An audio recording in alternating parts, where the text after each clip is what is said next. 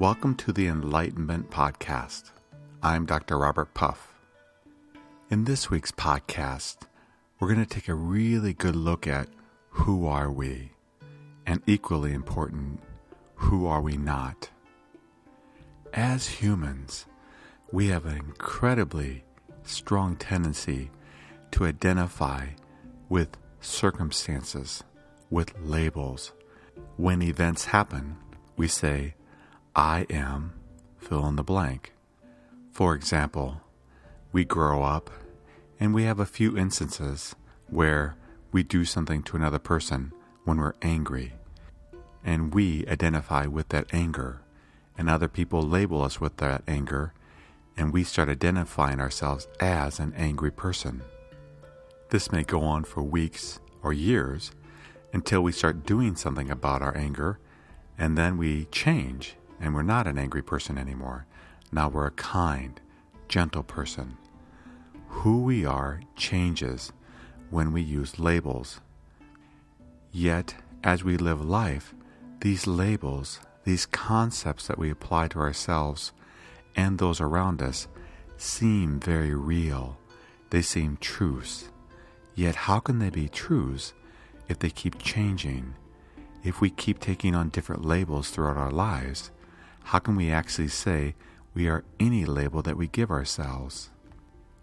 So we can't be the labels, because the labels change. And even if they're permanent, they ultimately will change. I like to use my mother as an example. She had certain labels that were applied to her. She was kind, she was gentle, she was loving. But as she got older, she developed dementia and became an angry, upset person, and didn't remember many things of her past. So who was my true mother? Was it the mother I grew up with, the kind, gentle woman? Or was it the woman later in her life who became angry and upset and had very poor memory? Who was my mother? Other holes in our concepts of ourselves are merely all the gaps that occur throughout our lives. We of course all know the gaps that occur when we sleep. If we're our labels, who are we when we sleep? When we're dreaming, or when we're completely asleep, do we cease to exist? Are we not? We're definitely not our labels anymore, but who are we?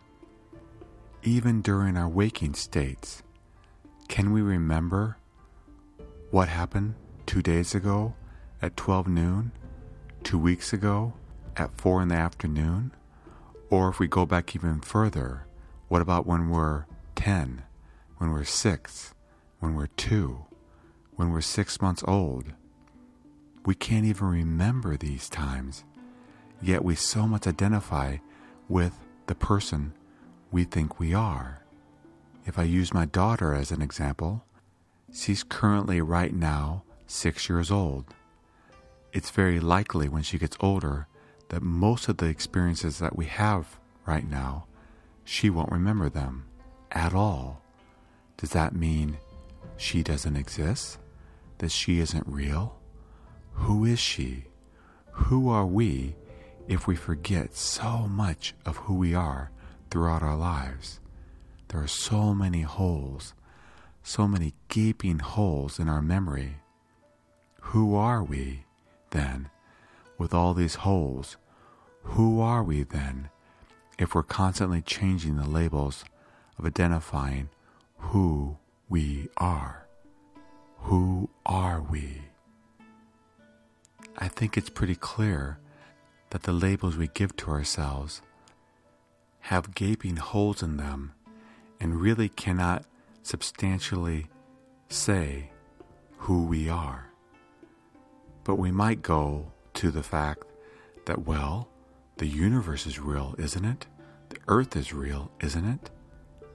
Unfortunately, this too is based on concepts of our mind. When we sleep at night, the universe, the world, ceases to be. There's no way to prove that the universe exists unless we are aware of it. The only way we can know that it exists right now is because we are aware of it.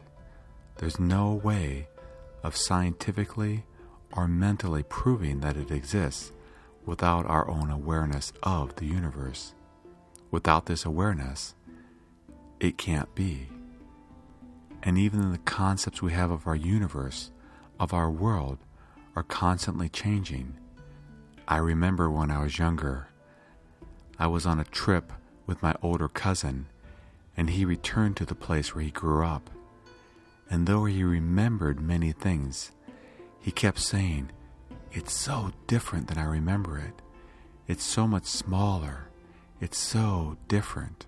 And it was so shocking for him to see how different his universe, his world, his home was than his memories thought it was years ago. And even if we hold on to the permanence of life, our lives, we all shall someday die. Who will we be 100 years after we pass? Who were we 100 years before we were born? Even scientists, the greatest scientists and minds of the world, can't tell us what the universe was 14, 15, 16 billion years ago. At that point, their scientific concepts stop. They can only go back, as of this podcast, about 14.6 billion years ago. Prior to that, prior to the Big Bang, there are no concepts as to what the universe was at that time. So what are we left with? If we can't hang on to the past because it changes, it has so many holes in it. If we can't hang on to the future because we have no idea what it's going to be. If we can't hang on to the waking state because it changes when we sleep. If everything, every concept we have has holes in it, is on shaky ground, what are we left with? Right now, at this very instance, the one thing that is absolutely, positively sure is we are. Not we are this, not we are that. Right now, we are. So what if, instead of so much identifying with all the labels that we give to ourselves, all the labels that we give to the world, what if we worked on just being, not identifying with anything, and realizing that every time we identify with something, we're identifying with a falsehood. The only thing for sure is that we are. If we identify with just beingness, what will the world be like? Perhaps you'll join me on this journey of beingness, just being, and see what life is like to live like that. There's really only one way to find out, and that's just to really buy into concepts are false. I can just live life without the concepts. I can just be. Then perhaps, just perhaps, we'll wake up, we'll awaken to who we are. If you'd like to learn more about the world of enlightenment, please go to www.enlightenmentpodcast.com. That's enlightenmentpodcast.com. If you'd like to contact me, you may send me an email at drpuff@enlightenmentpodcast.com. Until next time, just be.